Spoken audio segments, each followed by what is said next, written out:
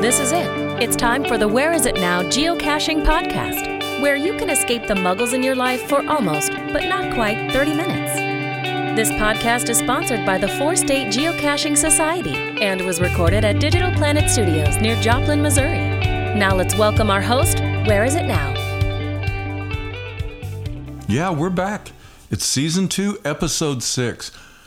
Last time we were together, we promised to bring back Ron, the creator and developer of Geooh Go, the geocaching app, back to the program. Now listen, even if you don't use Android or Geooh Go, I really recommend you listen to this, because today we're just going to talk about one feature, and it happens to be the feature that caused me to purchase a second phone and to install the Geooh Go app. And that feature is how to create a route. So let's just get to it and get Ron on the phone.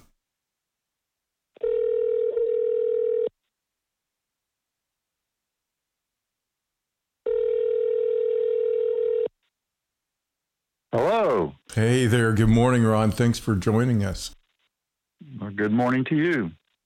Well, I don't know if you heard the last episode or not, but in fact, it hasn't been released yet. But there's an episode coming out that is right before this one, where I promised the viewers or the listeners that we'd get you back on the show to talk about some things.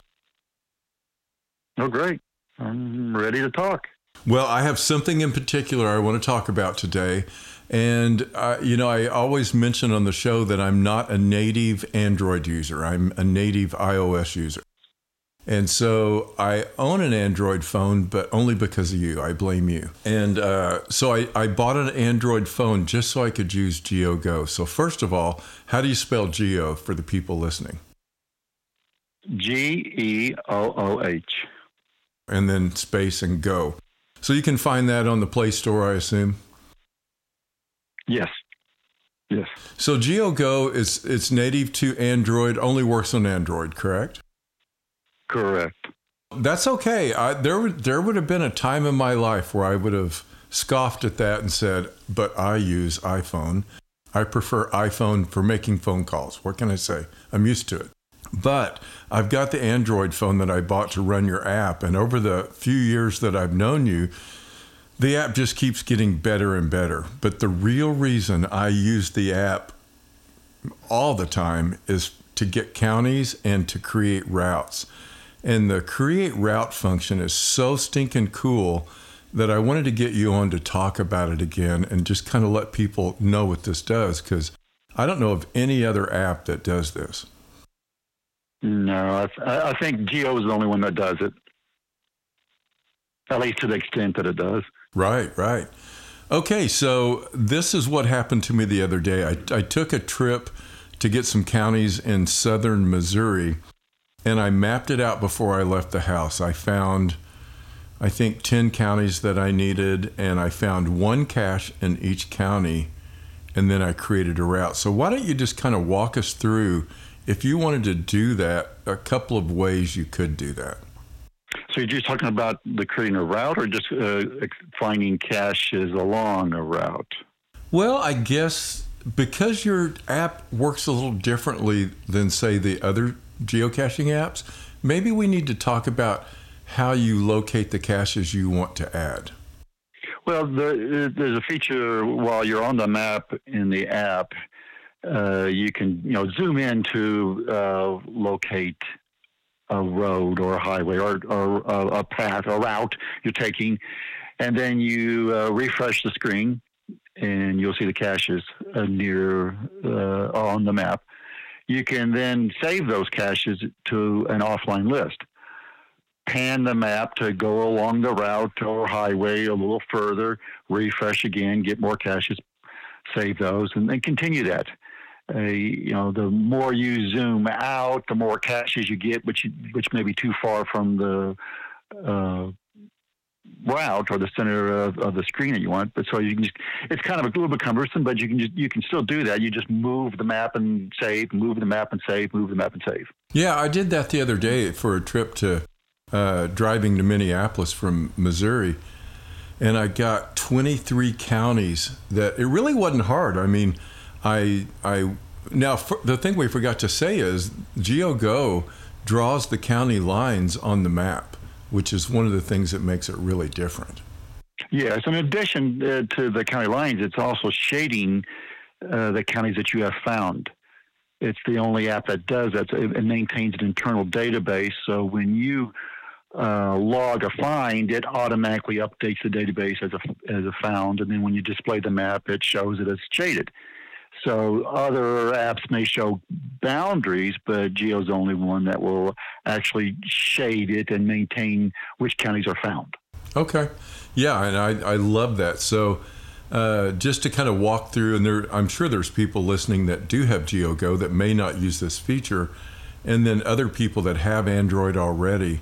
So what I do is I go into settings, and first of all, I turn on show counties, and I choose which states I want to show it in. And I generally only choose the state I'm going to actually be traveling through, or the states, because doesn't that save memory somehow? Right. The county boundaries are a lot of little dots and lines to draw the contour and the boundaries. And the more you have, the more it kind of overloads the map and the phone to render all that. So it's wise just to keep the number of states down to a minimum when you want to display them on the map. Yeah, that makes sense. I remember when I first started using the feature, I had the entire United States turned on, and it worked. It just really slowed things down, loading everything. Right. So anyway, I turned counties on to show counties. I choose the state I'm going to drive in, and then it maps the county lines on the map so I can see where those lines are. And as you said, it shades the counties I've already gotten. And there's a couple of ways to get that shading, right? Right. Again, like I mentioned earlier, you can get it automatically shaded when you do a find. You can manually shade counties by long pressing on the map in a county, and then there's an option to shade that county. And you can also just totally build the database by importing your MyFind pocket query, and that just rebuilds everything. You potentially even create a file from GSAC or something else, and then import those as a CSV file. So there's multiple ways to get the counties loaded into your database. Yeah, if you haven't used it before, guys, if you go to the geocaching.com website and you go to where you create pocket queries, you can create a My Finds once every 3 days. So it lets you recreate it every 3 days. And it creates a zip file that you download, and the app just uses that file. You just point to that file, and it colors off everything in the country in, and then when you choose to show that state in settings, it shows you which ones are shaded and which ones are not. I have accidentally shaded a county. When you long press or touch a county for just a second, it pops up and says, would you like to shade the county? And I say yes, but sometimes I do it by accident. So you just long press to unshade, correct? Correct. You can hide it or show it. And then if you did screw up your whole world somehow, I don't know how, downloading a new MyFinds, does that overwrite everything and make everything right? Yes. Yeah, that's what I thought. Yes, you just rebuild it from scratch. Yeah, I like it. I like it a lot.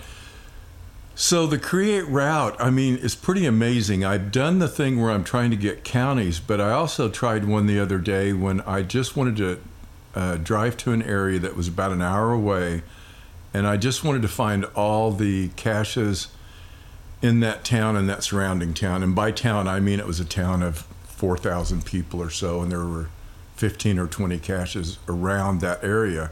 So I did zoom out quite a bit on the map, as much as it would let me, and let it draw everything.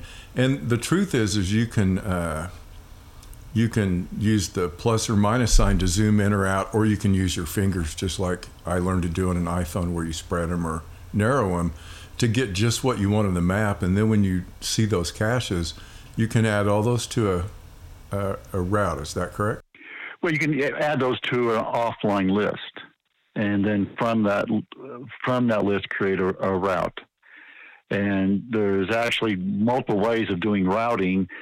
On the map, if you select one cache, you press there's a button at the top that shows the distance to that cache. If you press that, it will automatically draw a route, a driving route from your location to that cache. And that's just kind of a quick and easy way to see how you would get to a single cache. You could also create a route from the map manually by long pressing that distance button, and then start selecting the caches you want to drive to. And once you've selected those, then you route it, and you will be able to determine optimized route to all those caches, or just follow a route in the order that you selected them. And then once you've done that, then that route stays with that offline list. And another way is to automatically do all this for every cache in the offline list. Is you go back to the home screen, long press on an offline list, and then create a route from there. And that automatically does it for every cache in that offline list. So you have multiple ways. You can just do a route for the entire list, or select the caches in that list. Gotcha.